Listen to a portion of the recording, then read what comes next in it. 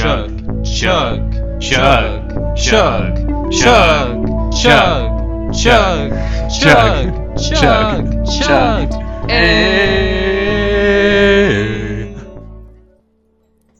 Hello everyone and welcome back to the Wizard Staff Podcast. I'm your host Blake.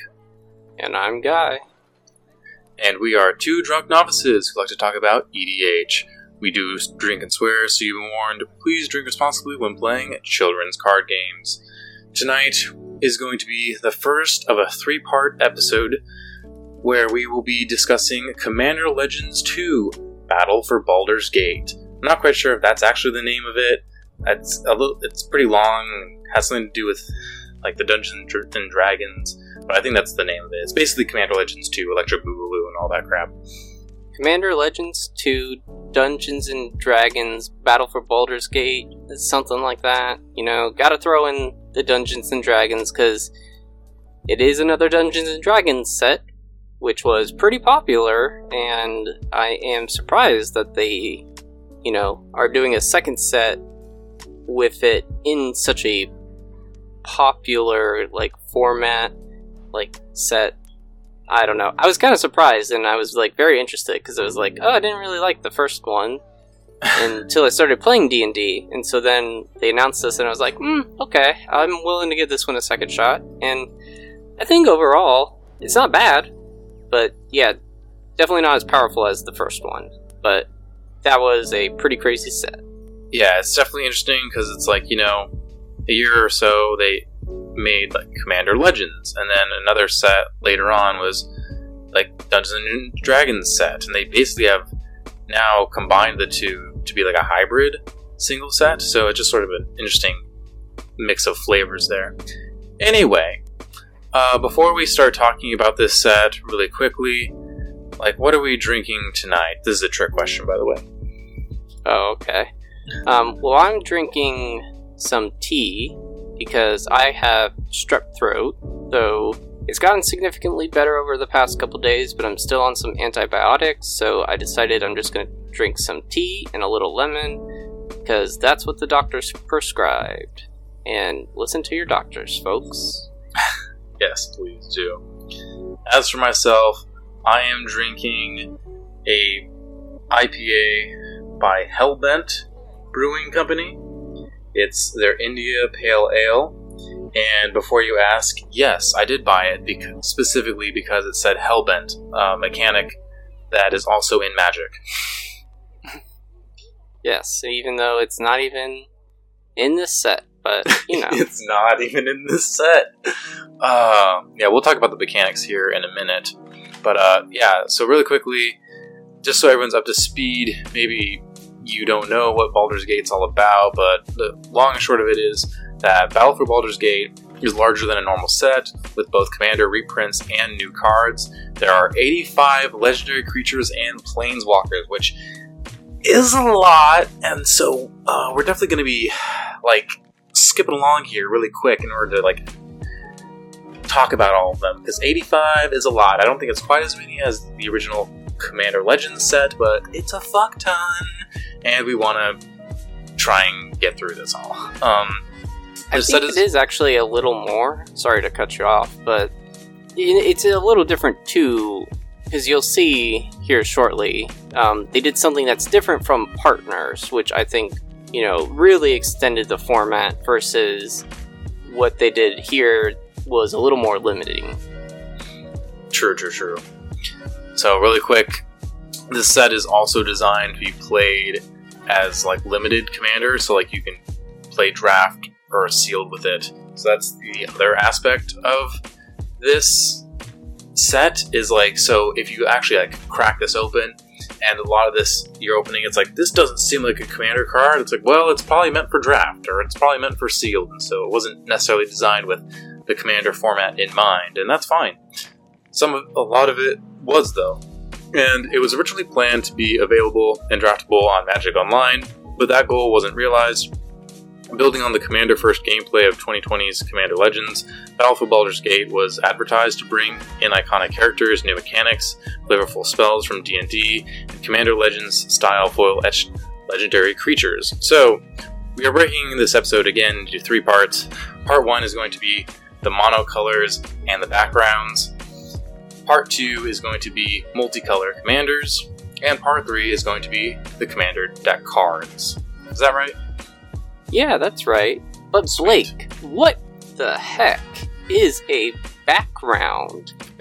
I've never heard of that before. What do you mean? Oh my god, well I'm glad you asked. So, there's a lot of cards that are going to say choose a background on them. And so, this is probably the most notable mechanic of the set, and it's basically WotC's new take on the partner mechanic without making the currently existing partners too strong, because any enfranchised commander player can pretty much agree and explain that the original partners mechanic was too strong, so then WotC made partner with blah blah blah, and that was nerfed, but it's still kind of strong. So now this is again another attempt by WotC to take it a step back, where you still, the basic premise is that you have 2 commanders, but without it being too strong. Right, so you have the legendary creature, and then a background is a new enchantment subtype, and so any of the backgrounds can be paired with a commander that says choose a background. So if you can have a white commander but a blue background, and that'll make your deck blue-white instead of being restricted to only the color that your commander creature is. The background also allows you to get a second color, which is kind of why it's so similar to partner, and it's what makes the draft environment work for this. Yeah, do you have any kind of initial thoughts on backgrounds in general? I know we haven't even talked about any of the cards yet, but do you have any initial thoughts? Yeah, so I think it's pretty interesting because they kind of introduced this idea with modal double face cards where you would have a legendary creature, and then on another side it could be either a sorcery, artifact, enchantment, an instant. So in this way, I think we've kind of leaned into the fact that you could have something that isn't a legendary creature as your commander. And I think that's pretty cool, and I would love to see other variations of this in the future if they ever want to do a third type of Commander Legends. So, as a commander, I think you'll always want to likely cast backgrounds the turn before or after you cast your commander, because if you cast them and then aren't casting your commander, then you're getting 0 value. And I do like the fact that the backgrounds aren't creatures, because enchantments are a little more difficult to deal with considering not all colors can touch them, and you need to use something that's probably not a creature to get rid of it, because commanders can die in combat. They're pretty prone to a lot of different types of cards. Enchantments, not all colors can deal with them as easily, so yeah. But if you want to include enchantments in the 99, I think that's also a really good idea, because you can either load up a bunch to give your commander some buffs. Oh, I guess that's kind of important. All the backgrounds say something along the lines of commander creatures you own have blah blah blah. So it gives them an extra ability, which is great also if you have the original partner pairing commanders, because then you can play a background and both your commanders will be able to have that kind of ability. I think you're pretty much right on the money. Did you have any other final thoughts about him before I move on to the next mechanic? Not really. I think we'll kind of dive deeper into it as we talk about them. It is just very interesting. I love the new design space. So, yeah. Yeah, overall, I think it's good when compared to the whole history of partner with, and now backgrounds. Alright, so the next mechanic we have is Adventure. You all know what Adventure is because it first came out from Throne of Eldraine. It's those cards that kind of look like the bottom half is like an opened book, where cards have sorcery and instant speed effects on one side, and then usually a creature on the other side of the book. You know what it is. So then there's also D20 dice rolling. So again, you know what a D20, like a 20-sided dice. you roll it. WotC has been putting more of this sort of effect in Black Border, and not just exclusively to Silver Border cards. It's high variance. It's not super high reliable for high power level games, but it's not really what this mechanic is for. Overall, it seems to be a thing that the community is generally positive on. One thing I wasn't expecting from this set was the return of Myriad, which is a great way to end games by having multiples of creatures enter the battlefield and attack a lot of players. WotC really is trying to encourage more attacking in the Commander format, so it's not just everyone staring at each other from their corners and just comboing out who can combo out first, and just try and make combat matter more, So there's lots of goading in this set, and we'll talk about that later.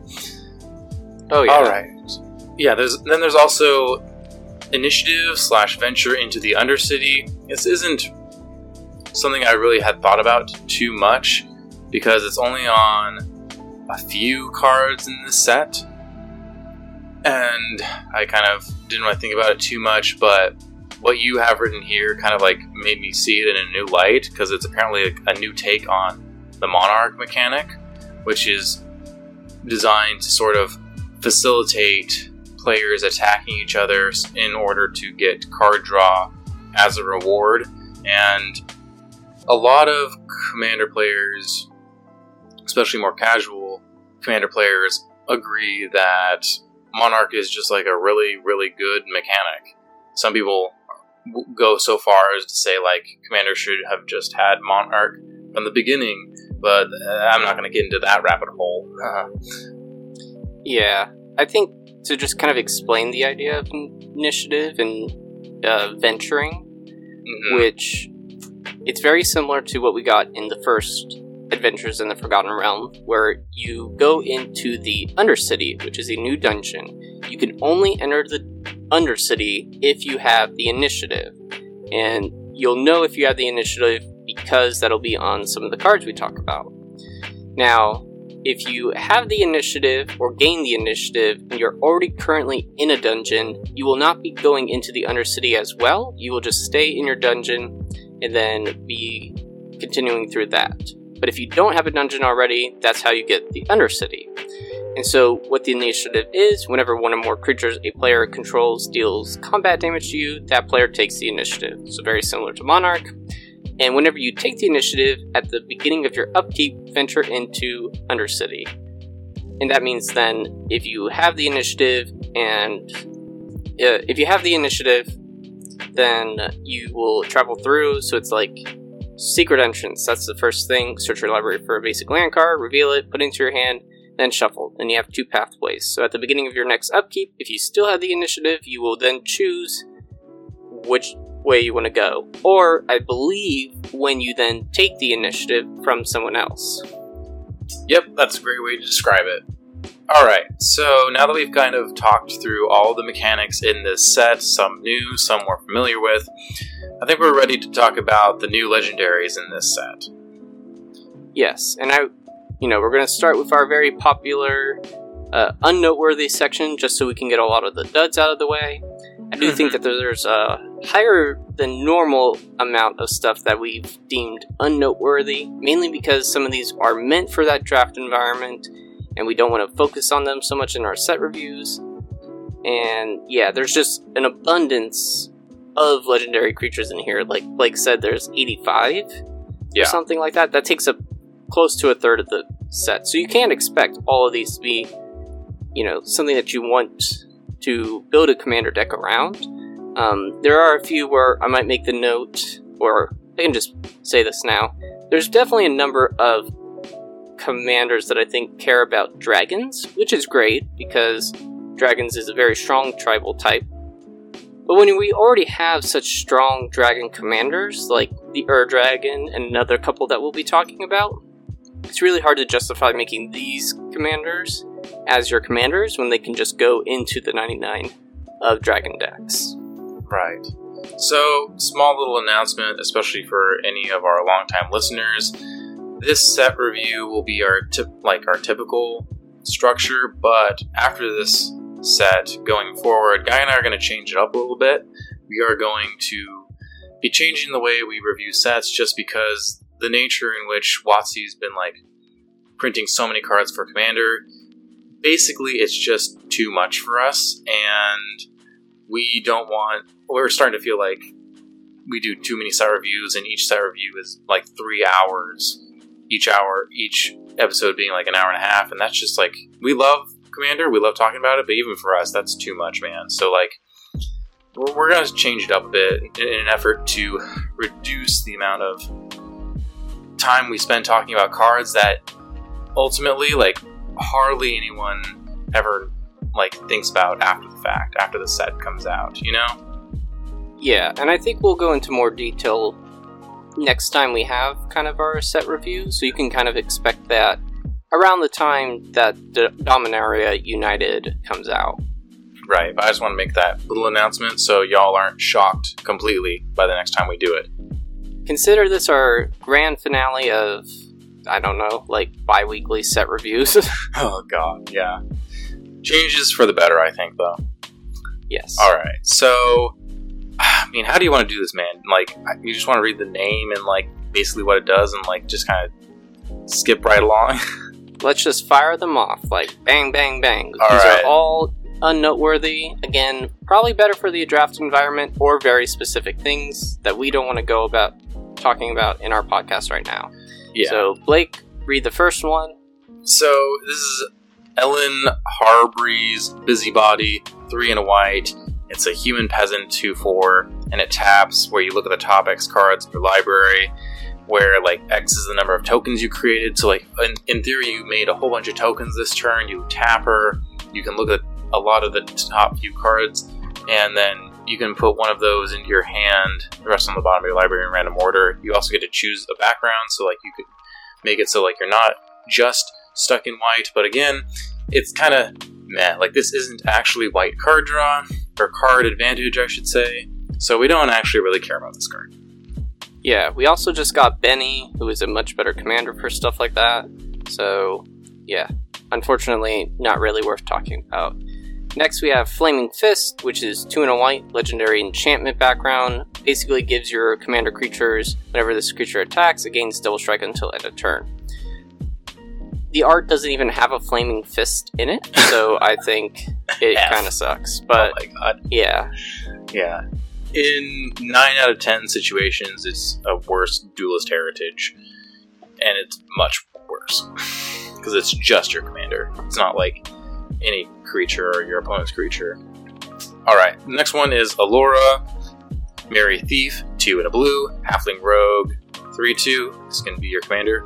So, whenever you attack, up to one target attacking creature can't be blocked this turn. Return that creature to its owner's hand at the beginning of the next end step.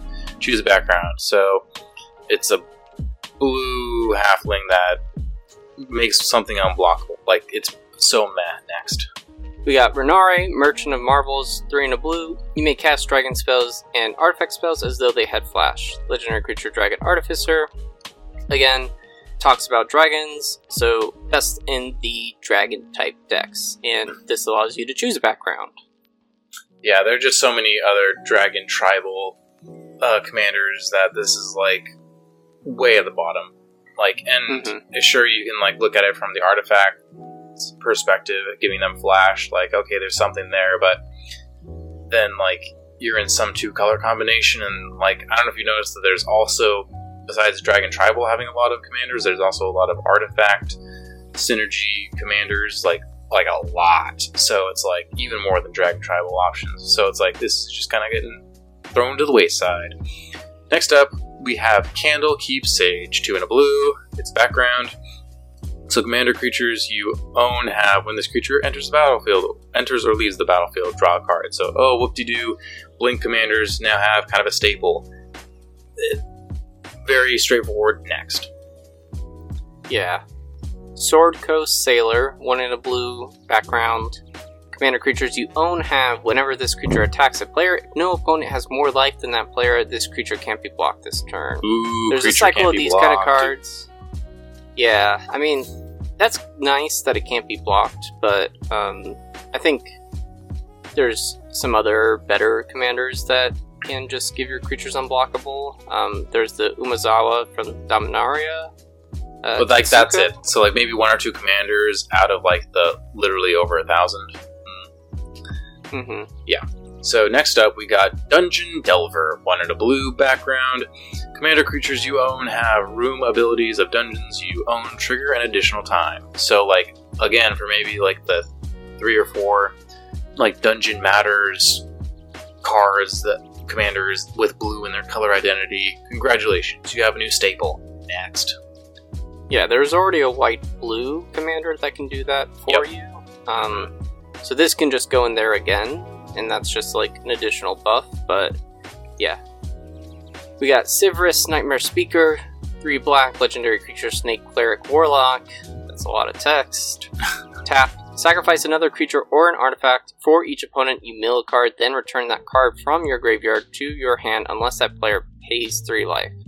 So the fact that you are just getting back the card that you're milling, you don't get to like choose from your graveyard, seems pretty underwhelming. I would like the choice more. And then yeah, choose a background. So meh. Yeah, like when I remember when this card was revealed, it's like, oh, this name is sick, the art is sick. And then I read the ability and I'm like, I wish this did something cool, but it doesn't. Yeah. So next up we got Viconia, Drow Apostle.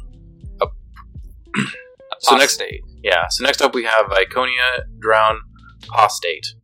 2 and a black, legendary creature, Elf Cleric. It's a 2/3. At the beginning of your upkeep, if there are 4 or more creature cards in your graveyard, return a creature card at random from your graveyard to your hand. Returning things from graveyard to hand is pretty mediocre when you have all of access to pretty much all of the card pool of Magic, and there are so many effects that go from grave to field, and that's just stronger, and so we don't really care about this. Oh, it also says choose a background, whatever. Yeah. All the ones we're going to be talking about today say choose background. So we got Amber Gristle Omal, 3 red, legendary creature, Dwarf Cleric, haste. That's nice. Whenever Amber Gristle Omal attacks, you may discard your hand. If you do, draw a card for each player being attacked. So you definitely want to go wide, attacking all your opponents, but if you're discarding your hand, like, you're going to want to make sure that you're getting some value out of this, so, you want to have 2 cards in hand so you can draw 3? Right, so, correct, in an average pod, you have 3 opponents, because there's you and then your 3 opponents. And so, you're discarding your hand to draw 3, and WotC's staff have confirmed that they're trying to make red effects where they don't just draw you back up to hard 7. They don't want to do that anymore, like Wheel of Fortune. So they're trying to like find ways to draw you up to about 3 or 4, and that's where Amber fits in that box. So that's why she is designed the way that she is. What's next? Popular Entertainer, 1 in a red. Its background: commander creatures you own have, whenever 1 or more creatures you control deal combat damage to a player, go target creature that player controls. So what do you do? It's a little bit of goading. It's really inefficient goading. It's whatever. We'll talk about goading a little bit more later. Yeah, goading is now just kind of a commander staple. It's pretty much evergreen at this. Again, they're trying to make combat matter more, and a really good solution that WotC has said that they found is putting goad on more cards. Yeah. Next we got Street Urchin, 1 in a red. Commander creatures you own have 1. Sacrifice another creature or an artifact. This creature deals 1 damage to any target. Kind of a mediocre effect, just to like do 1 damage. Yeah, I mean, it's not a Goblin Bombardment. You do have to pay 1 mana to deal 1 damage to any target, and like that. Right. I mean, Goblin Bombardment is just insane as a pretty much free sack outlet. So every sort of we've seen lots of effects like this on other types of cards, and because you have to put mana into it to make the damage, they're just not the same rate, and they're just not as efficient, and we forget about them.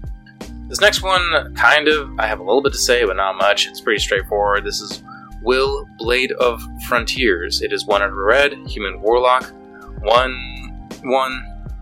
If you would roll 1 or more dice, instead roll that many dice plus 1 and ignore the lowest roll. Whenever you roll 1 or more dice, put a +1/+1 counter on will. Choose a background. So, congratulations, you have a commander deck that cares about rolling dice. Whether Will is one of the commanders, or you put Will in the 99 of your dice rolling deck, where red is part of the color identity. There aren't, at this time of recording, there aren't really that many dice rolling black border commanders. We might get more in the future, but for right now, it's just like a very, very small handful. So, I don't have too much to say beyond that. Yeah, it's pretty much a Krark's Leather Thumb as your commander. I mean, it's nice that we're getting some of those types of effects now, especially when Krark's Thumb is a silver border card, so it's not technically illegal. Correct. But now that they're acknowledging that dice roll can be in kind of lower powered or casual environments, they're starting to add more options for that. So, okay, we got Skanos, Dragonheart, 4 green, legendary creature, Dragon Ranger. Whenever he attacks, it gets +X until end of turn, where X is the greatest power among other dragons you control and dragon cards in your graveyard. So again, pretty good for dragon decks, just not the most noteworthy for dragon commanders.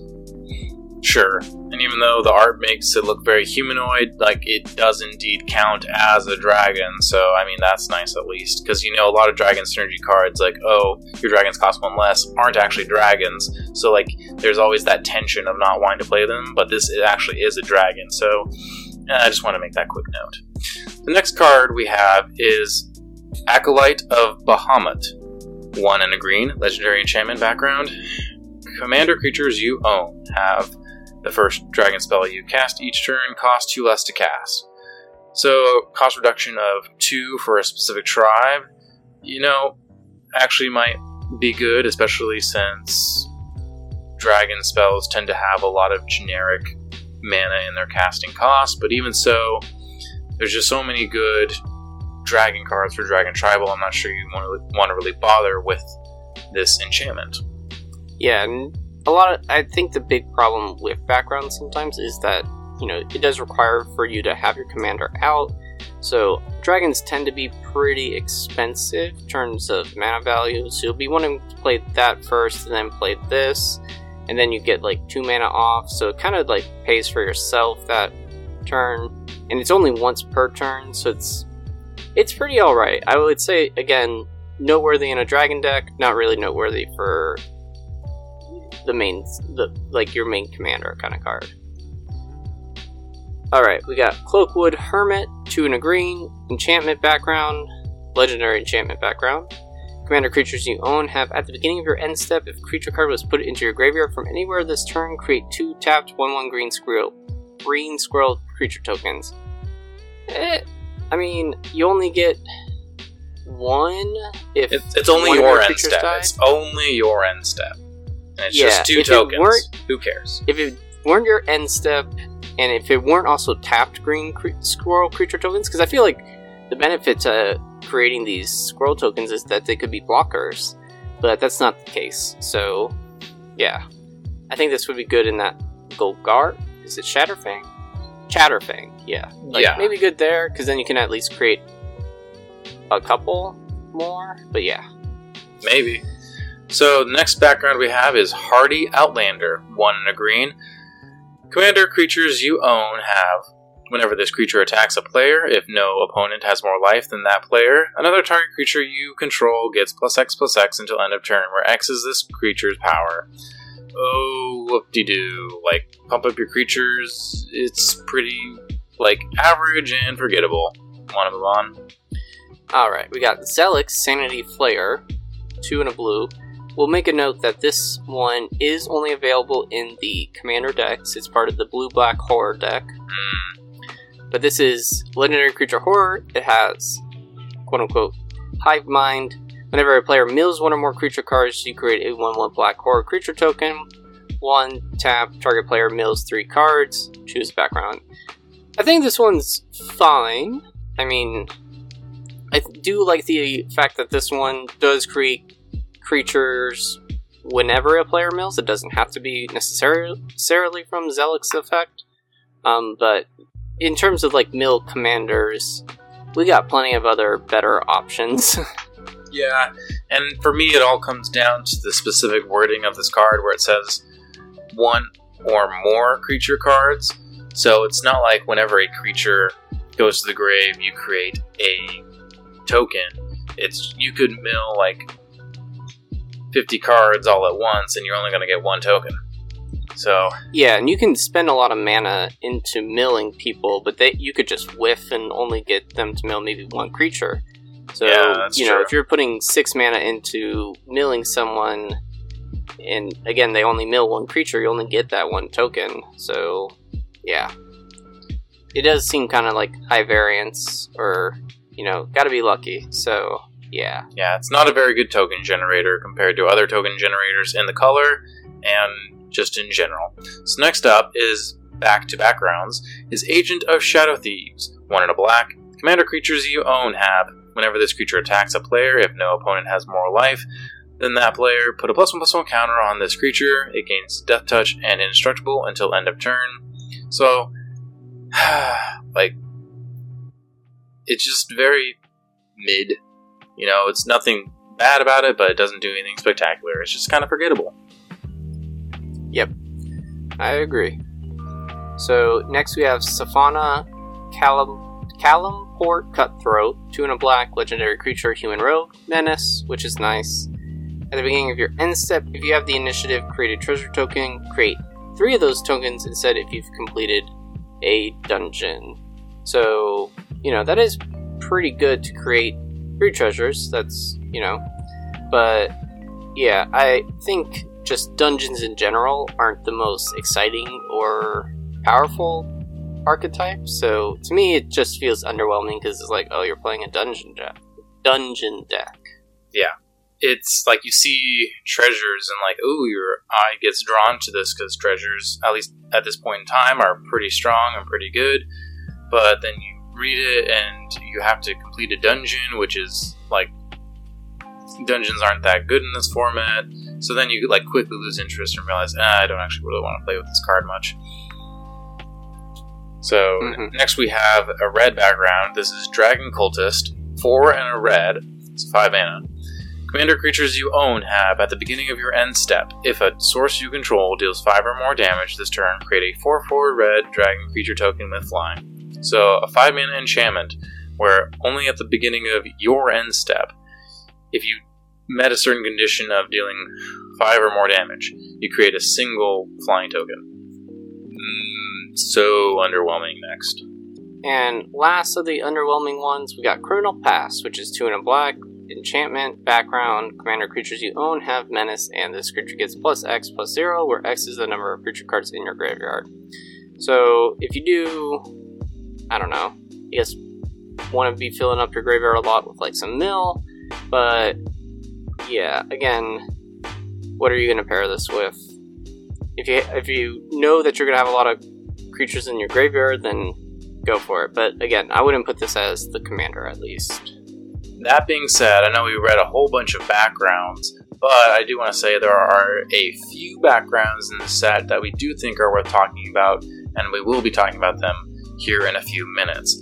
The second thing I wanted to say is just sort of a reminder of, Guy and I just spent a little over 15 minutes reading cards we don't even really want to talk about, and like that is why we are changing up how we are going to be doing set reviews, because it's like, that's 15 minutes I'm not going to get back, and we are both busy guys.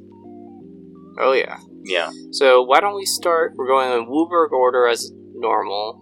Blake, why don't you read the first commander? Sure, and I'm kind of glad we're starting with this, because I feel like this is a good one to start off. Like, I feel like there's a decent amount of people that are interested in this and like hyped for this card.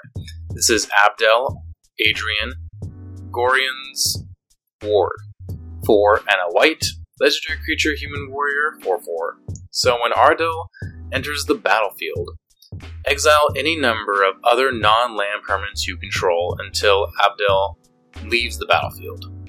Create a 1/1 white soldier creature token for each permanent exiled this way, and then you can choose a background. So you're not just locked into mono white. But this is...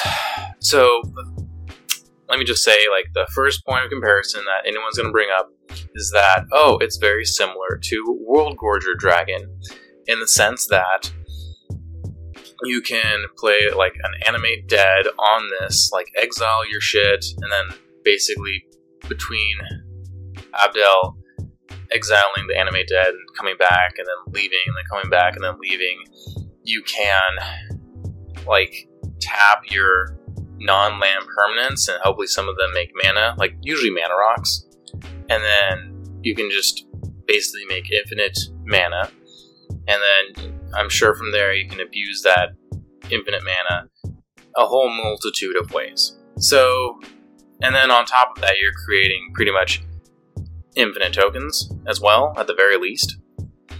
So, I believe if I'm reading that right. So, Yes. this is probably one of the cards that I'm kind of hyped for. Like, it's cool that this is something that's no longer in, I don't know, black-red color identity. This is now in at least black-white color identity, so that's kind of cool. Right. You're definitely going to be wanting to pair this with one of the backgrounds that has black. Because you want access to, like, Animate Dead, which is what makes World Gorger Dragon so powerful. Yeah. I think there's a few others besides Animate Dead, but that's just like the quote-unquote easiest one to talk about, which is funny considering the Oracle text of Animate Dead. Anyway, yeah, so I'm excited for this card. It's a good example of, like, hey, WotC's, like, given tools to white. Speaking of which, you want to read the next card? Yeah, this is Lae'zel, Blokif's Champion. I really hope I pronounced that right. We probably So, butchered it. 2 and a white, legendary creature, Gith, Warrior. If you would put one or more counters on a creature or planeswalker you control, or on yourself, put that many +1 of each of those kinds of counter on that permanent or player instead. So this is pretty good because it's not only just like doubling up on like the +1/+1 counters, it's just going to double up on any kind of counter, which is pretty good. Yeah, I am pretty happy for this card. Like, every once in a while, I'm like, oh, like, Planeswalker Tribal has gotten a bit of a support card. Like, alright, Super Friends is looking like, has like another option, because it doesn't happen very often, but every once in a while it's like, hey, a new choice of card. Yeah, and you're going to be wanting to proliferate too in this kind of thing, so, you know, when you proliferate, you're really proliferating twice, because then, you know, if you put one counter on it, because of the proliferate, you then get to put another counter on it because of Lae'zel. So, I'm not 100% sure what kind of color you might want to, like, pair this with, in terms of, like, counters matter. Maybe blue, if you're going for, like, I don't know, because I think that's pretty big in the proliferate world. But also just, like, good, again, in, like, Atraxa type decks, which, you know, really want the most kind of ways to just make sure that you're getting a bunch of counters onto creatures. Sure, yeah, this can be your commander, but this can also go in the 99. Another thing I'd like to say before we move on to the next card is that I like how WotC designed this card to be pretty open-ended, where it's like basically any kind of counter, because WotC seems to be pretty comfortable just making new kinds of counters every set or so, generally speaking. So it's nice that they left this so open-ended, so it's not going to become super niche over time. Yeah. Alright, next up is a very silly, fun card. This is Lulu, Loyal Polyphant. It is 3 and a white, legendary creature, Elephant Angel. Quite the creature type, quite the art. It has flying, and it's a 3/2. So, at the beginning of your end step, if a permanent you controlled left the battlefield this turn, put a +1/+1 counter on each tapped creature you control, then untap them, and you can choose a background. So again, it can be like a 2-color deck. And this is just like, obviously a lot of people are obsessed with the art and just the fact that it's an elephant angel, and oh, isn't that so cute? It is. The ability itself is pretty nice, where like it's limited to only your end step, but just the fact that if they flickered, like if they are tapped, you can untap them. Like, we don't care so much about the +1/+1 counter, but like being able to untap your stuff right before like your end step, you can do some pretty strong things with that. Yeah, I do like the ability to untap your stuff. I do think it's a little unfortunate that it's like, you know, only one counter, even if you had a ton of stuff go to the graveyard or left the battlefield. So that also doesn't just apply to like when you sack like a fetch land or if you lose a creature. That could also mean like, you know, blink effects or blink effects, because that's all else I could think of.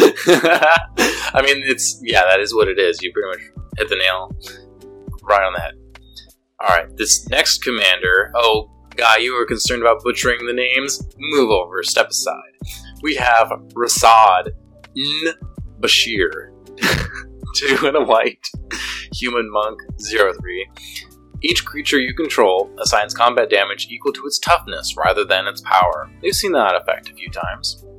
When Rasad attacks, if you have the initiative, so remember initiative and a venture into the Undercity, if you have the initiative, double the toughness of each creature you control until end of turn. Choose a background. So, this can be a 2-color commander. You do kind of have to compare it to Doran the Siege Tower, which basically makes all of your creatures deal combat damage as though like it was by their toughness instead of their power.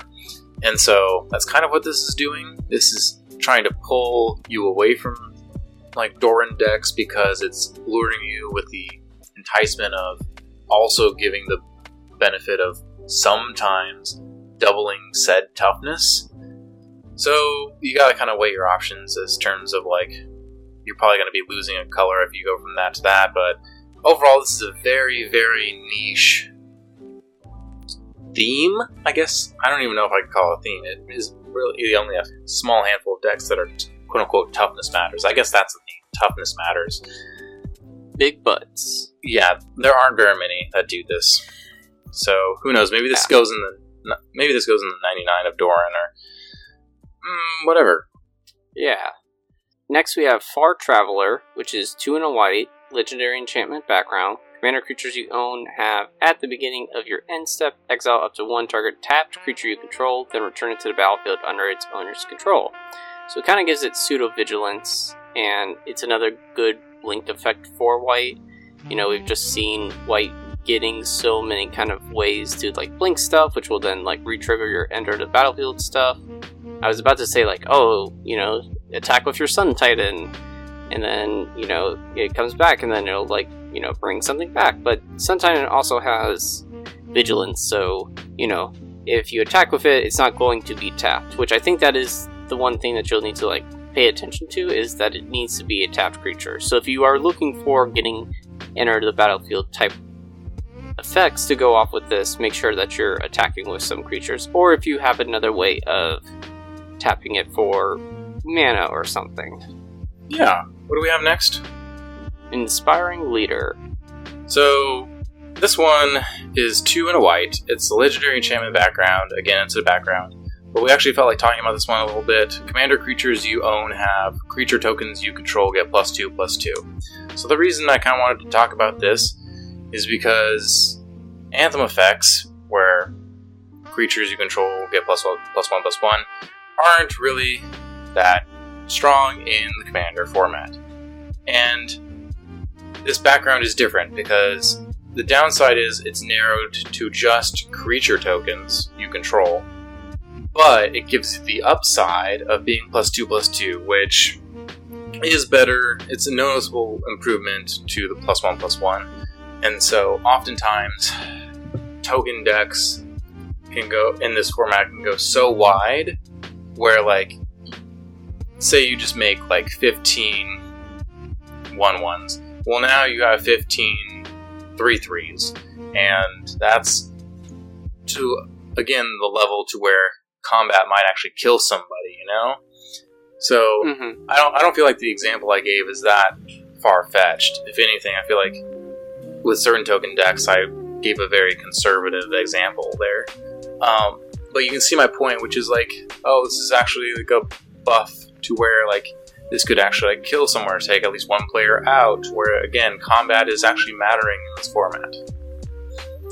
Yeah, and I think, White has plenty of access to angel creature token generators, so, Yes. Those are already pretty big when they come into play, and I think a lot of the times those will also have, like, lifelink, so you're just buffing those up, you're making pretty much, like, 6/6 lifelink flying creatures, so, that's pretty good. And also, I think, with the addition of Myriad, those Myriad creatures enter the battlefield as, like, copied tokens, so this will even then, like, give your Myriads, like, a boost. Yeah. So, again, like, say you make only 10 tokens this time, but you have Divine Visitation out, and then this. Like, so you just made 10 tokens that are each 6/6s, so now you have 60 power on the board. Like, you're gonna fucking kill somebody with that. Mm-hmm. Yeah.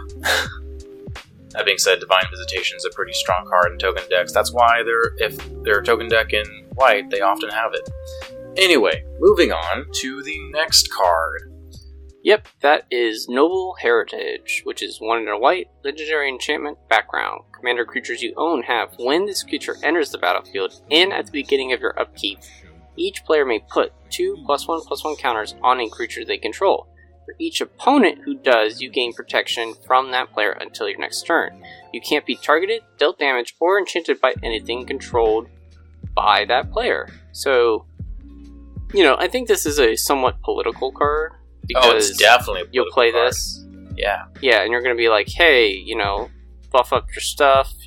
Maybe don't attack me this turn, but just go for someone else. Like, it incentivizes your opponents to do the work for you, which is pretty nice. I think the one downside is just that you'll want to kind of keep it in your back pocket that maybe when your opponents eventually do come after you because they're like, oh, I'm not going to take this deal, you're going to want ways of like being able to deal with some buff creatures.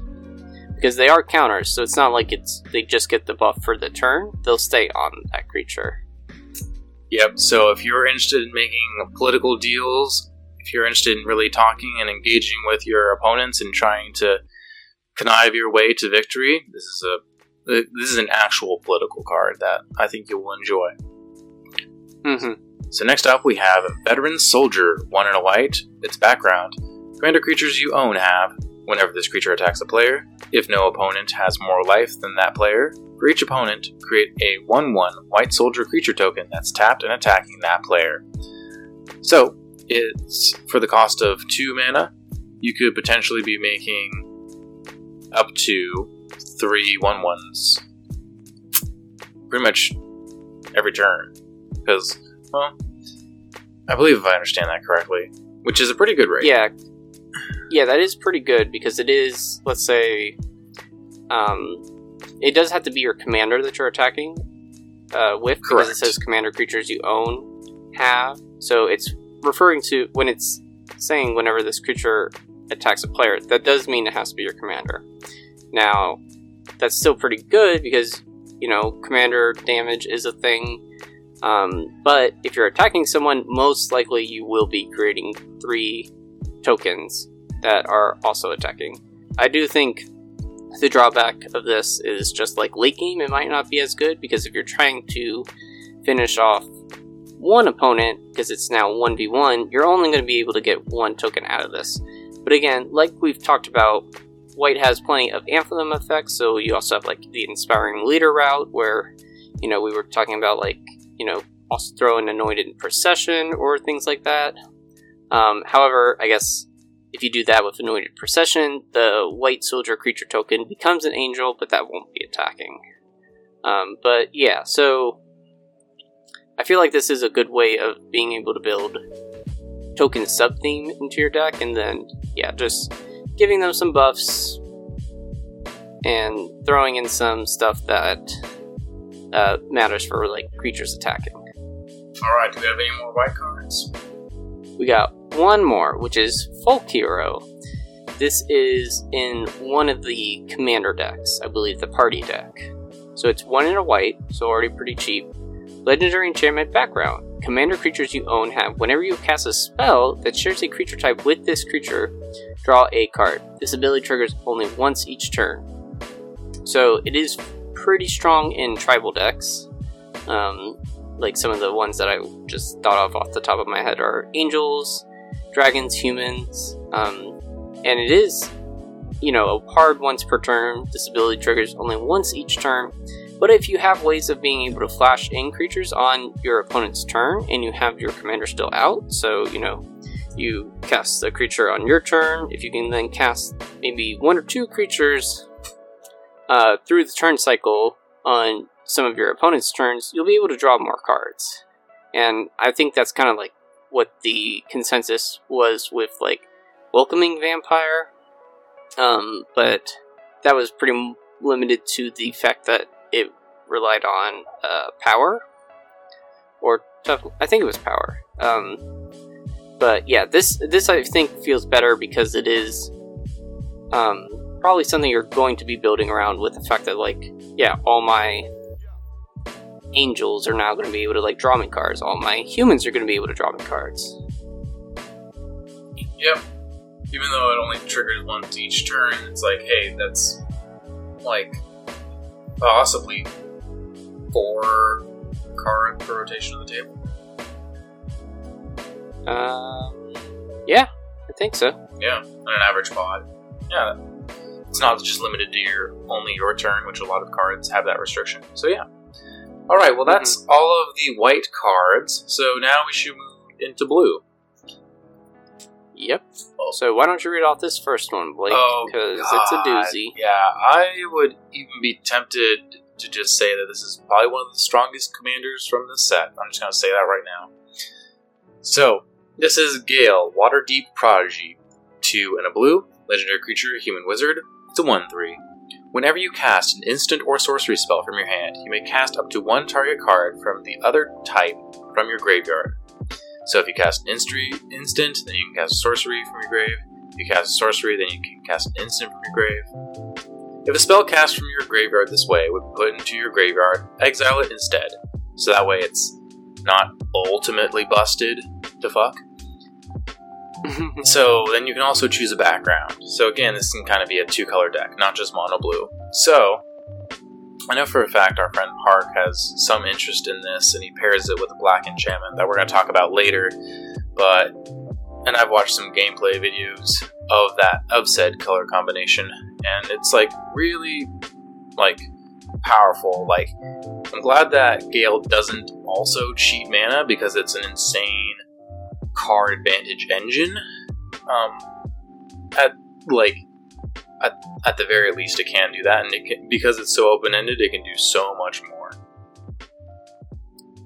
Right. I know most of the people that I've seen build a deck around this are using Scion of Halaster as their background, and I'm just going to read that card right now. Oh, sure. Even though it's a black card, but it'll make sense as to why people are pairing Gale with this. So, Scion of Halaster, 1 and a black, legendary enchantment background.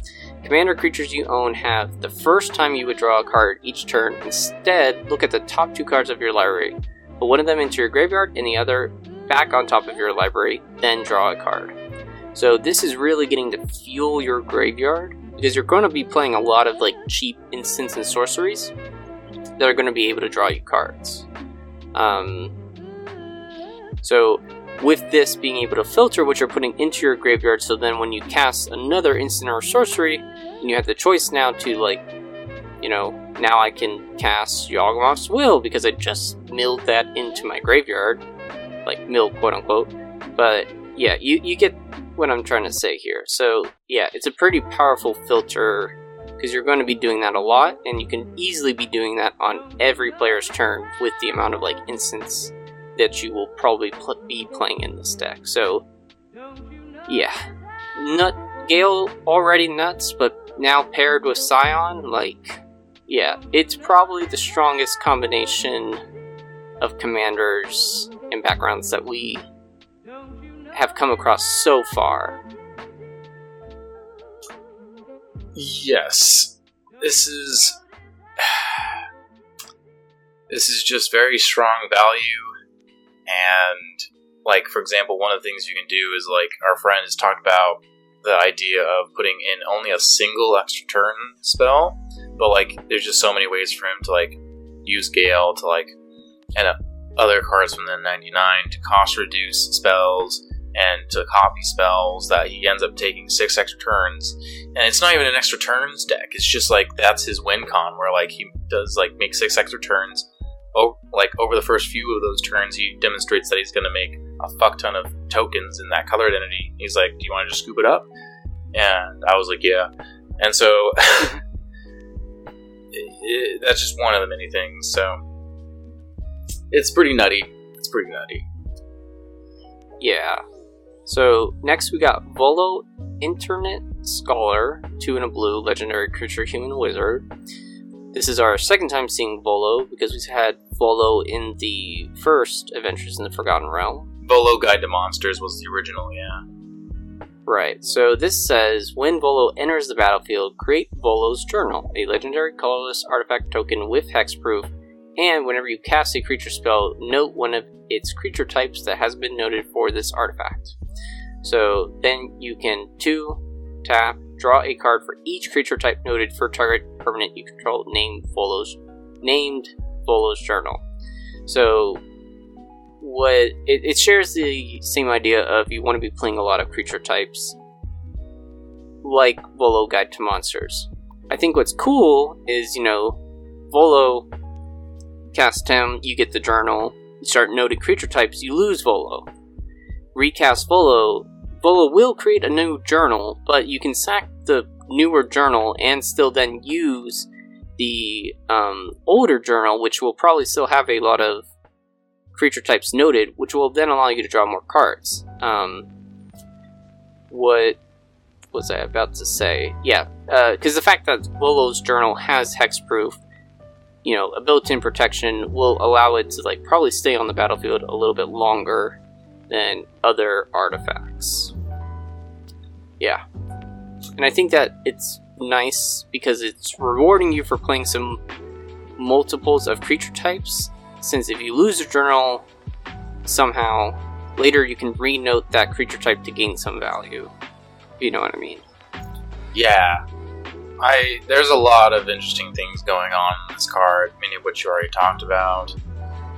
You don't often see note as part of the rules text. I think there's only a few, but I really do like how the flavor of this character has really been shifted into actually how you play this card. It's you're basically like Volo, where you're writing stuff down physically as the player. So I think that's just really cool. There's a lot I could say about this, but you already talked about it, so I'm just gonna move on. I think, actually, the one other thing that I think would be nice is if you paired this with Haunted One, which is a background that is, I'll just read it, but it's 2 and a black. Commander creatures you own have, when this creature becomes tapped, it and other creatures you control that share a creature type with it get +2/+0 and gain Undying until end of turn.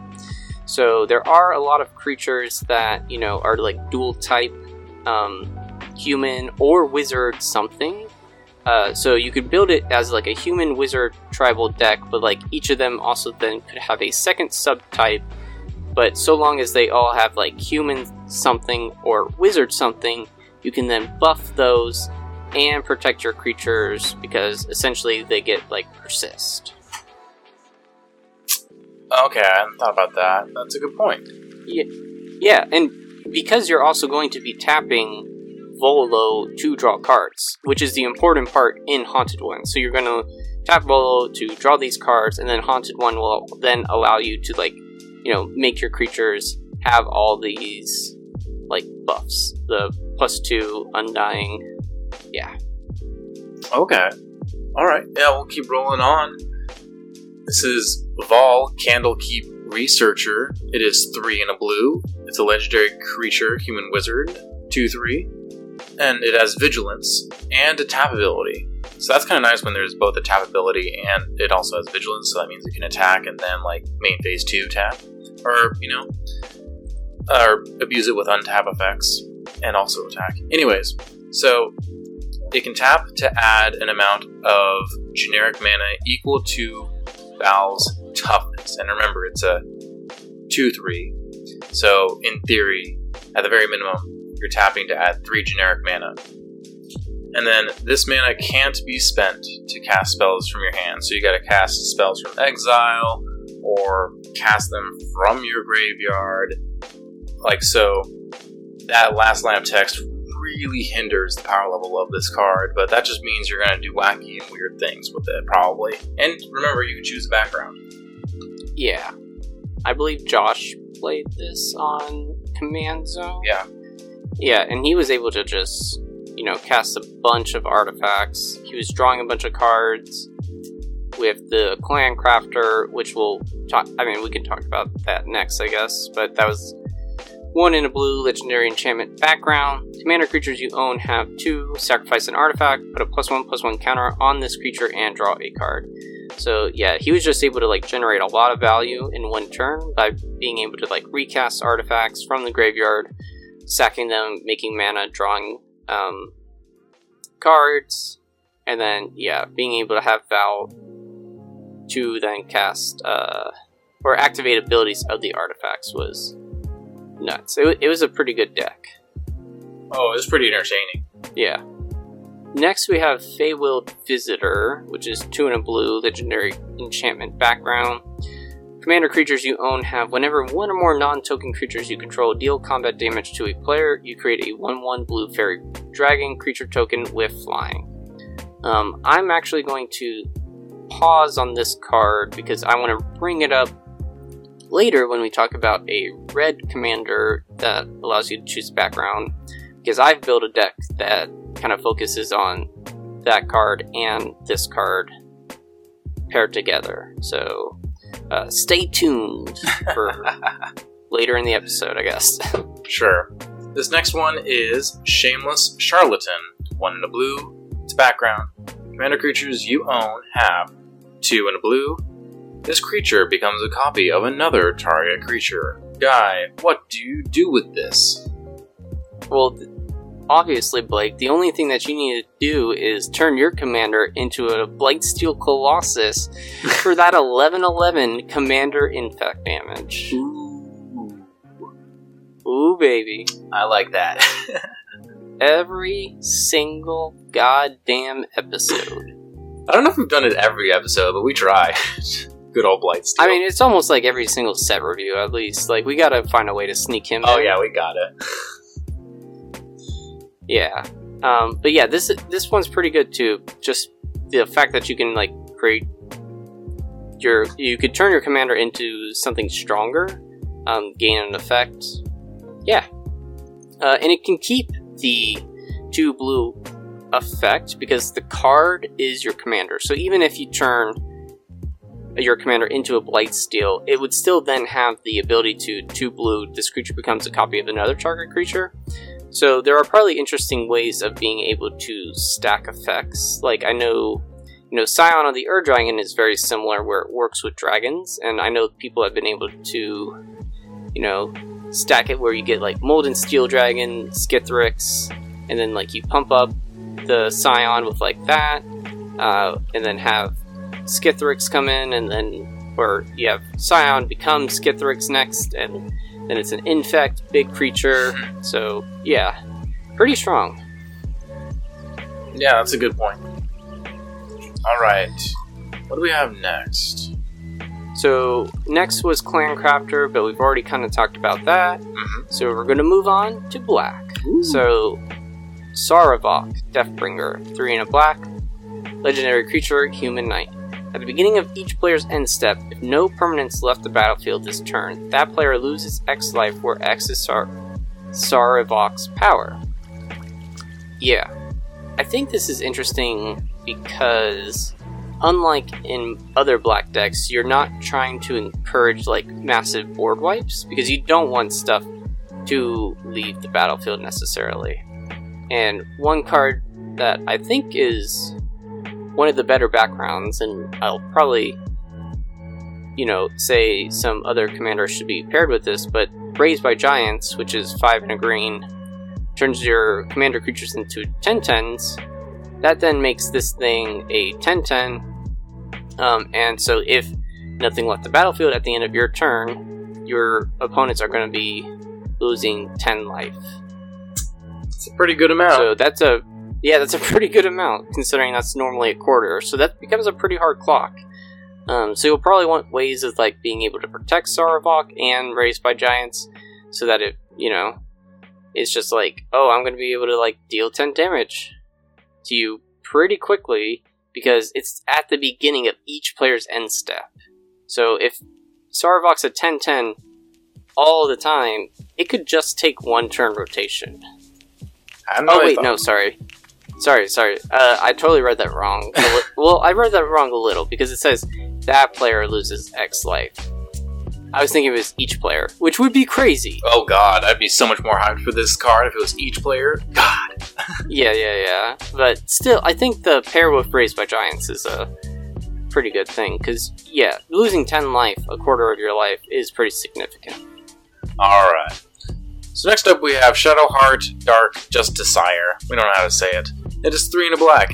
It's a legendary creature, human, elf, cleric. It's a 3/4. And it has 1 and a black, tap, sacrifice another creature, draw X cards, where X is that creature's power, and then choose a background. So, this card sort of reminds me of a much weaker Disciple of the Bolas, if that card was your commander.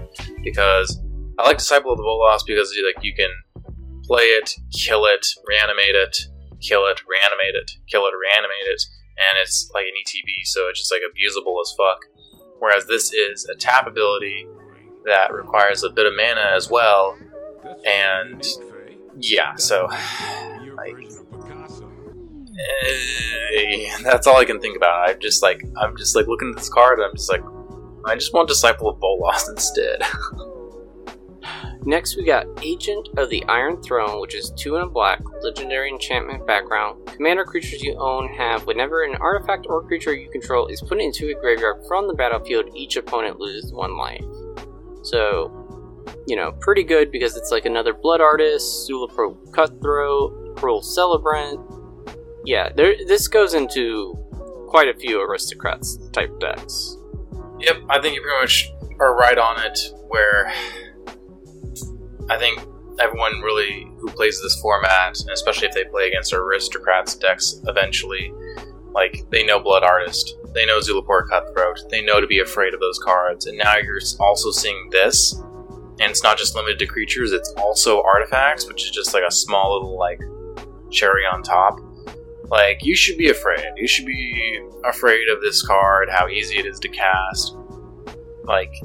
It's a different card type, it's an enchantment instead of being a creature, so Aristocrats decks aren't going to synergize as well, generally speaking, because of that. But it's still a powerful effect where if someone plays this in an Aristocrats deck, I'm going to be concerned that my life total is going to start going down close to 0 pretty quickly. Yeah, I think you got an upside of the fact that it is including artifacts, which does also mean treasure tokens, because tokens do go to the graveyard, which is, the abundance of treasures that we have is just going to continue to rise. So that's what makes this pretty good.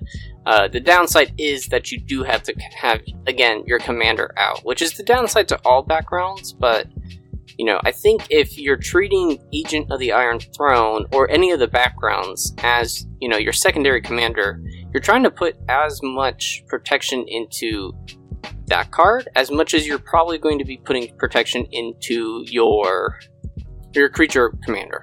Yeah. Alright.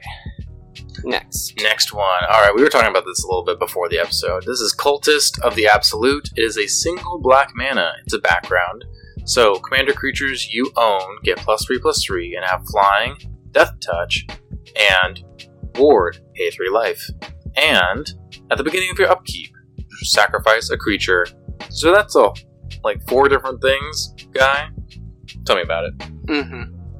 Yeah, so what makes this so notable is, first, black mana. That's it. It's a pretty cheap effect.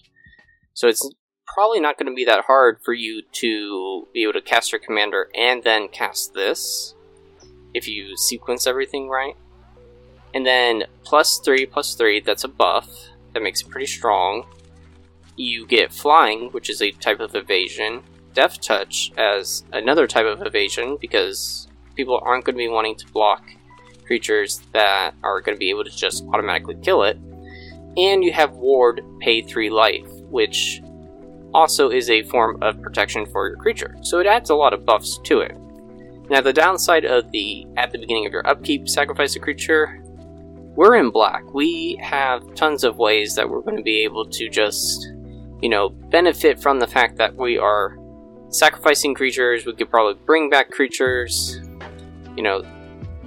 That hardly seems like a downside, especially then when you have, cards like Blood Artist, Zulapro Cutthroat, or cards like Agent of the Iron Throne, where you can just start draining your opponents for life. And then that's what's going to make it even harder for them to want to target the commanders, because if that commander now has Ward, pay 3 life is becoming a more valuable resource to you, where you might not be as willing to pay life to target cards. And I think this is something we should have probably talked about at the beginning, but I want to go on a quick side tangent and ask you this, Blake. Let's say you have both commander and background on the battlefield. Okay. Or someone has that. Sure. Which do you think is the better to get rid of first, the commander creature or the background? The backgrounds are giving buffs, but without the commanders, the backgrounds are useless. Yeah, I am... the lazy answer is, I think it depends on the situation. But if I had to choose one, I'd say probably get rid of the creature, because in all my times of playing Voltron, I could have all of the buffs to my creature, but if the creature goes away, all the buffs pretty much go away, usually. And then alright, you're not, whatever your strategy was, you're not actually doing anything. So I'm tempted to say get rid of the creature instead of the background, most times. Yeah, I do agree that most of the times you probably want to be getting rid of the creature first, but I think in this instance you want to be getting rid of the cultist first because of all the buffs that it gives, especially because pay 3 life reward. You can essentially just get rid of that to then target the commander, because if you get rid of the cultist of the absolute, no longer does it have the ward effect. Yeah, I think Ward 3, I should say, Ward A3 life is going to matter, especially if it's a deck with black that's lowering people's life totals, where maybe you can't pay that 3 life very easily because you're going to die to creature beat down. Mm-hmm. Yeah, made a strong case for this. Alright, next card I'm going to read is Barakos, Party Leader. It is 3 and a black, legendary creature orc. It's a 2/4 mythic. So, when he is also a cleric, rogue, warrior, and a wizard. So, they're all 5 of these creature types. So when he attacks, defending player loses X life, and you create X treasure tokens, where X is the number of creatures in your party. So that doesn't mean he on his own makes 5. That would be too busted. You still gotta actually have a full party if you want the 5 tokens. Correct. Yeah, so just want to quickly clarify for some people, and then choose a background, of course. So, say this is the only creature in your party, you can at least be having the player lose 1 life and creating 1 token. That's just on the very worst of situations, because this is an attack trigger. You don't even have to deal combat damage. So that as a baseline, and it's only like 4 mana, like, alright, I can live with that. And then especially, like, you don't even have to build, like, a quote-unquote party deck. Like, there's just so many, like, occasional rogues, so many occasional, like, creatures that are also warriors. There are a lot of really, like, wizards. There's a lot of really strong wizards that have been printed in this format over the years, especially. So, I'm pretty hyped for that. Yeah, that's my thoughts. Yeah, and it doesn't even say that, like, the full party needs to be attacking. Barakos is the only one that needs to be attacking. So, you know, you can still have your party kind of, like, up for defense while he goes and attacks. And you don't even then need to deal combat damage as well. So, you know, you can just attack with him, possibly get up to, I think a full party's 4, right? Yeah. So you could get up to 4 treasure tokens, because the party is cleric, rogue, warrior, and wizard. And you need one of each creature type card. So, like, yeah, the fact that he counts as all 4 really only means he's one of those, but he can pretty much be whatever you're lacking in most. Now, I want to say for black, at least, you're most likely going to be low on the clerics. No? Wait, no. Maybe warriors? I don't know.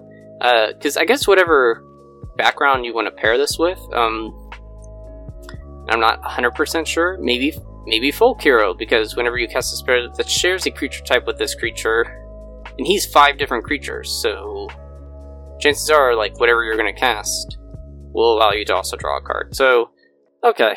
I mean, yeah, this one makes a lot of sense, I think, in terms of what it's paired with. It is also in the party deck.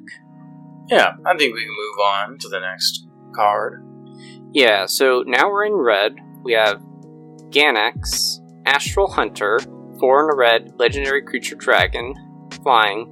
Whenever he or another dragon enters the battlefield under your control, create a treasure token. I actually don't know why I kept him in the noteworthy ones to talk about, because, again, this would be so much better just probably in the 99 of dragon-type decks. So I'd say we could quickly move on from him, unless if you have anything you want to say about it, Blake. So, in terms of the red dragon, I think it's fine for, like, dragon tribal. Like, I'm not going to make this the commander. I would put this in the 99. Right. I know that there are some dragon tribal decks where it just puts the dragon into play, versus, so it wouldn't actually trigger this, because putting into play is different than entering the battlefield. But the fact that, like, it's creating a treasure token, that's just strong. Want to talk about the next one? Sure. I just looked at the art again, and that face gets me. This is Gut, True Soul Zealot. It is 2 in a red. It's a legendary creature, Goblin Shaman. Whenever you attack, you may sacrifice another creature or an artifact. If you do, create a 4/1 black skeleton creature token with menace that's tapped and attacking. Choose a background. So, this is just sort of a funky little guy. You're attacking, you don't have to deal combat damage, so that's nice. It gives you the flexibility of sacrificing an artifact or a creature. That's nice. The downside is that you're only creating, like, 1/4/1, and it's like, it doesn't go away at end of turn, and, like, it's not just, like, mono red, but okay, arguably I should just put this in the nothing to say. Yeah, I mean, I'm kind of also, like, mid on it. We did just talk about Agent of the Iron Throne, which, you know, this is becoming a pretty good one, because it says whenever an artifact or creature you control is put into a graveyard from the battlefield, each opponent loses 1 life. Gut does encourage you to sack creatures and or artifacts, so, you know, you'll at least be getting some value off of that whenever you attack. But yeah, the fact that it's kind of a little underwhelming that, you know, you can only do it once per combat. So yeah, I think he's fine. Yeah, I think what really strikes it for me is, like, it depends on which other color you choose, because, like, mono red does have a lot of artifact synergy. I'd say more so than sacrificing creature synergy. Right, that's why I was saying, like, pair it with, like, Agent of the Iron Throne, because then you'll at least have black, which gives you, you know, access to all those cards that we were talking about when we talked about that one card. Yeah. Alright, so we should read an actual good card. Yeah, so this is the one that I was talking about earlier, so if you stay tuned, you're in luck. So this is Karlach, Fury of Avernus, 4 and a red, legendary creature, Tiefling Barbarian. Whenever you attack, if it's the first combat phase of the turn, untap all attacking creatures. They gain first strike until end of turn. After this phase, there is an additional combat phase. Choose a background. So I am interested in building a deck around this and Fabled Visitor. So Fabled Visitor, if you don't remember, makes you create a 1/1 blue fairy dragon creature token whenever you deal combat damage to a player. So the idea that I have for this is I have kind of a spectrum of creatures. I either have really small, like, creatures that are like a single blue mana and are unblockable. And so pretty much every combat, if I have 3 of those, I can attack 3 players. Then I create 3 dragon tokens. Then I get a second combat, can do that again, I get 3 more dragon tokens. So I have cards that first are going to be benefiting off of the creature tokens entering the battlefield, so Perforos, Dragon Tempest, especially Dragon Tempest, like that card's crazy in this deck, because it will just exponentially deal more and more damage because it's giving those, but it increases with however many dragons there are. So yeah, Witty Roastmaster, Impact Tremors, cards like those. So benefiting off of creatures entering the battlefield. But I also am running a bunch of polymorph effects because I just then want to turn those 1/1 blue fairy dragon creature tokens into some really strong stuff. So I think I'm looking at my deck list now, but like, for example, the new ancient dragons that we're going to talk about in the 99, like Ancient Silver Dragon, Ancient Copper Dragon, Blightsteel Colossus is in there, Ufara Hellkite, Jinkataxius, a lot of good cards, essentially that are just going to be able to get me big effects. Terror of the Peaks, Scourge of Valkus, so yeah. Pretty excited to actually probably physically build this deck, and I think this is a pretty cool pairing. I haven't seen too many other people do quite what I'm doing with this yet. I've seen like people pair it, but they kind of just go with the dragon theme of, yeah, just getting dragons. Yeah, like, I think we're starting to reach enough, like, this is design space that WotC seems to be exploring more, where it's just giving red these additional combat phases, and was it like Morag, that like red Minotaur a while back, like where it was basically landfall, extra combat. Like, I remember that card pretty distinctly, and now we're also getting this one. I feel like we can expect even more of these similar type effects here in the future, even more. Yeah, and I do like how this one's a little more nerfed in the fact that it says whenever you attack, if it's the first combat phase of the turn. Right. So there's not a way that you can make this go infinite with stuff like Kiki Jiki, Port Razor, which we got in the first Commander Legends set. Perfect. Alright, next up we got, like, a bit less exciting, so I'm going to read it a little bit quicker. But this is Levon, Cultist of Tiamat. It is 2 and a red. Legendary creature, Dragon Shaman, 1/3. Whenever you cast a non-creature spell, target creature gets +X/+0 until end of turn, where X is that spell's mana value.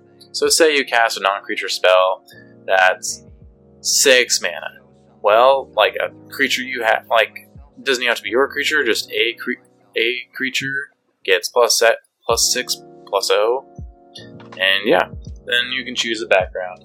So, like, say you got some instants going on, like, during combat you can give your creature or other people's creatures, like, I don't know, +2 or +3/+0.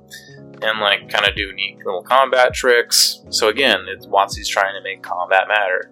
So it's nice that it's just non-creature spells, so there's a big like open-endedness to all the different spells that will trigger this ability. So I mean, it's not the like flashiest fish in sea, but it does the thing. It's fine. I think the community was kind of talking about this, and then like Tavern's Brawler, which I'll just read it because it's just like 2 cards down. It is 2 and a red for a background, so you would pair it with that.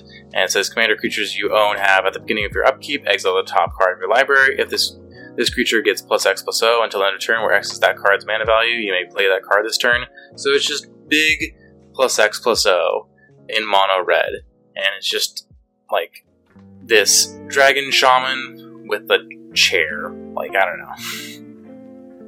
Yeah, because if you pair this with the Tavern Brawler and you exile something, you know, you can use that to pump Levon, and then if it's a non-creature spell, you can then cast that spell this turn, and then that's just going to pump it even more. So you get like 2 pump effects in one, which is pretty good. Let's see, we got Guild Artisan, 1 in a red, legendary enchantment background. Commander creatures you own have when this creature attacks a player, if no opponent has more life than that player, you create 2 treasure tokens.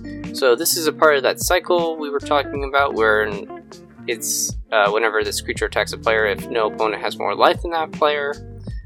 This one's probably the best one of them, just because treasure tokens are, you know, pretty strong. And in red, you know, you got Zorn, you got Jolene, who is red-green, so this could go in that kind of deck. Shoot, what's the other one that's like when you create treasure token? Not Goldspan Dragon. Oh my gosh.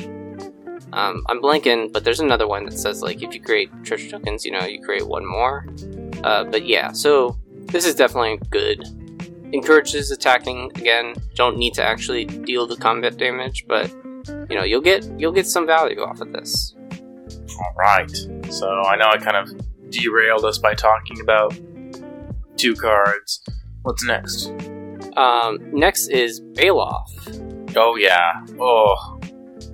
This card was really sparked a whole lot of online talk. So this is Baloth, Baratul Entertainer. It is 4 and a red. It's a legendary creature, elf shaman. This dude looks suave as fuck, I'm not even gonna lie. He's a 2/5. Creatures your opponents control with power less than Baloth's power are goaded. So remember, he has naturally 2 power, so that means creatures your opponents control with power 1 or less are goaded. And so if you pump him up to have higher power, like that just means even more of your opponent's shit is now goaded. So, that being explained, whenever a goaded attacking or blocking creature dies, you create a treasure token, and then you can choose a background. So, this card was being talked about a lot, because it like makes treasures, which is like sort of a little bit of a contentious topic as to whether Washi should like ease back on that. And then I don't know, this set specifically, there were small voice of people talking about how small but loud voice of people saying like, oh, like I want like combo to matter less, and it's like WotC's like, okay, well here's goad, and then like those same players get mad. It's like there's no pleasing those players because they're just going to be mad about everything. And so what you need to know is this card is cool, the art is suave.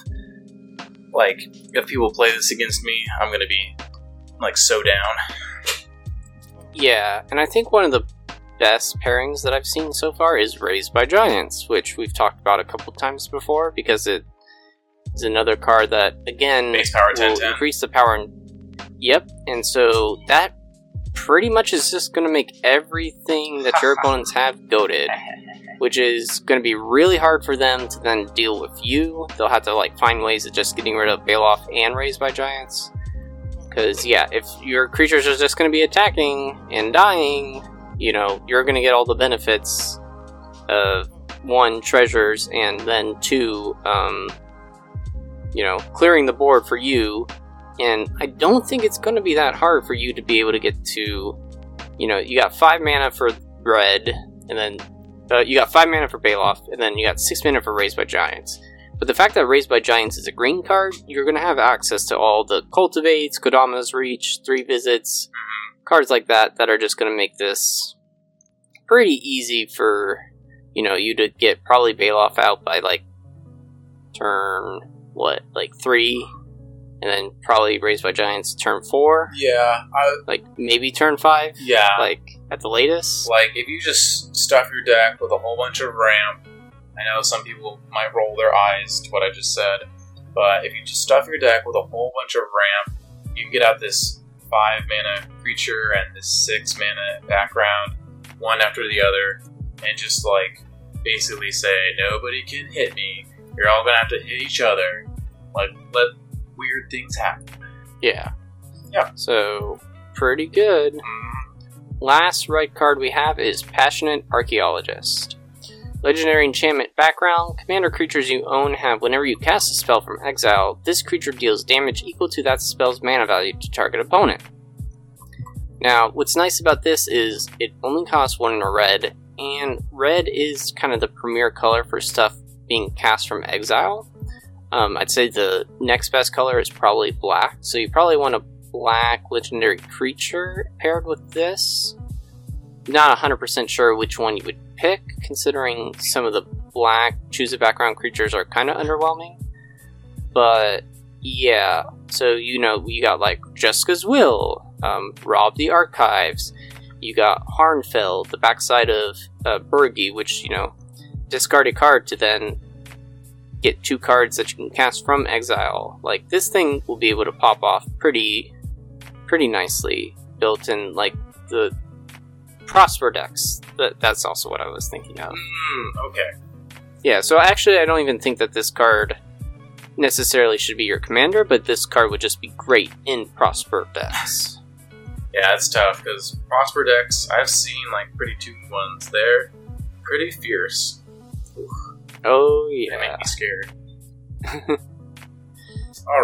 Alright, we got 1, 2, 3, 4 more, Blake. Let's take it home. wow, we're on the home stretch. Only 4 more cards. Alright, so now we're moving into green.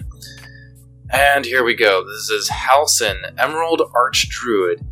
3 and a green. Legendary creature, Elf Druid, 2/4. Then it has an activated ability for a single generic mana. Until end of turn, target token you control becomes a green bear creature with base power and toughness 4/4 in addition to its other colors and types. Choose a background. There is a very strong subgroup of players who just love bears, like the creature type bear, and like this doesn't have, well, it does have 2 little cubs in the art. I take it back. Yeah, so you're gonna play that. Congratulations. They're cute. Yeah, it goes in the Bear Force 1 deck. Or you could, like, put this in a Squirrel type deck, where, it does have to be token, target token you control. Oh shit, Blake. Target token you control. You can turn your treasure into a bear. Turn your clues. Yeah. Holy shit, that's pretty good. Because it doesn't lose the types. It is still, essentially a treasure, so... Well, I guess if you attack with the 4/4, then it taps itself, so then you can't sack it for mana, necessarily later. But let's kind of move on to this next one, which is also crazy. So you have Jaheira, Friend of the Forest, 2 green. Tokens you control have tap, add green. So just like what we were saying with Halcyon, all your tokens now have tap, add green. So treasures can now just tap to add green. You don't have to sacrifice them. Yeah. Your clues can tap for green. You can use then that green to then pay for the 2 mana that it takes to sack those clues. All your token creatures, all your squirrels, things like that. Yeah, I think this is... These 2 green creatures that we just talked about are pretty solid. I am pretty hyped for this card. I'm probably going to buy this card specifically for the line of text that says tokens you control have tap, add green, just because that is such a wide and versatile effect. It's like, I can imagine so many token decks that will want that ability. So I'm just gonna get that. I'd probably put in the 99 of a deck. Yeah. Ooh, this next card. Okay, you know how we were talking about bears? We got more bears. This is Wilson, Refined Grizzly. You know, here's this grizzly bear drinking a potion with his pinky out. So it's 1 and a green. Legendary creature, Bear Warrior. It's not just a bear, it's a bear warrior. This spell can't be countered. It has Vigilance, Reach, and Trample. It has Ward 2, and you can choose a background, and it's a 2/2. So, you know, it's a bear, so it's a 2/2 for 2, and it's got all this bullshit that's like, it can't be countered. It has Vigilance, Reach, Trample, Ward 2, and you can also choose background. It's just like, man, how pushed can you make a bear? Let's just, like, fucking give it everything we can without having to make it 3 mana, or having to give it higher stats, or while also not giving it a huge downside. Watsy's like, let's push the bears to the max. Go! Yeah, and I mean, again, not to like keep bringing this card up, but just Raised by Giants. You're in green, so it's not going to be hard for you to be able to reach 1, 2, 3, 4, 5, 6, 7 mana. So, you know, you could probably wait a couple turns to cast Wilson, probably on like turn 3 or 4, and then probably next turn you'll have enough mana to also then cast Raised by Giants. Then it becomes a 10/10 bear with Vigilance, Reach, Trample. So it's going to be pretty hard to get over. And it's also going to be able to deal a lot of damage. So, yeah. Pretty good. Solid. Alright, we got one more. Durnan of the Yawning Portal, 3 and a green. Whenever Durnan attacks... Oh, Legendary Creature Human Warrior. Whenever he attacks, look at the top 4 cards of your library. You may exile a creature card from among them. Put the rest on the bottom of your library in any order. For as long as that card remains exiled, you may cast it. That spell has Undaunted, which means it costs 1 less to cast for each opponent. So likely you'll be able to give your creatures a -3 mana value cost reduction, and also it doesn't matter whether or not Durnan's still on the battlefield. Those creatures will gain Undaunted when they get exiled, so even if he leaves, you can still cast those creatures not having to worry about the mana cost reduction, which is pretty sweet. Oh, and choose a background. And he's a 3/3.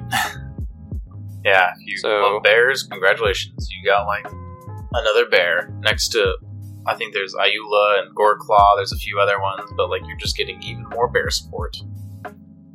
Yeah, and, like, Passionate Archaeologist, that card that we talked about for backgrounds, like, you know, if you're casting these creatures from exile with Undaunted, they're going to be pretty low, so Passionate Archaeologist will be able to, like, deal damage to, you know, opponents based on that. So yeah.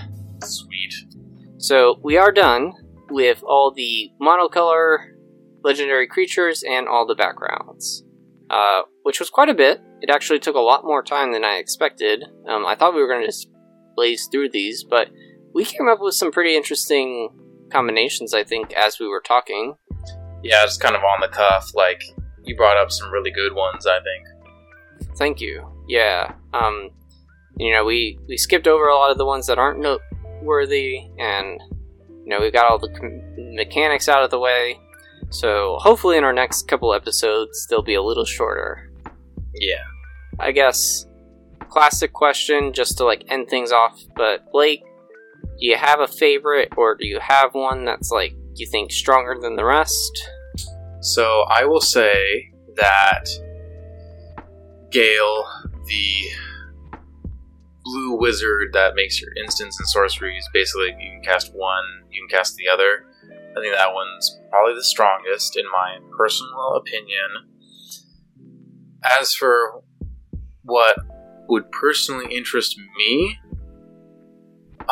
you know, I'm picky. I think we're both picky. I'm not sure that there's really any that specifically call out to me, if I'm being perfectly honest, and that's fine. Not every set needs to. I think if I had to choose one, that Gruul combination of the goading elf plus the giants giving your creatures base 10/10, that's a pretty cool idea. You know, sometimes you want to sow a little bit of chaos, just like a little bit, to where it's fun. Yeah, I definitely agree with you on the fact that, like, Gale and Scion of Halster are probably the strongest combinations of, what is essentially now partner, but with backgrounds. Yeah, so I would say that probably the strongest is those two.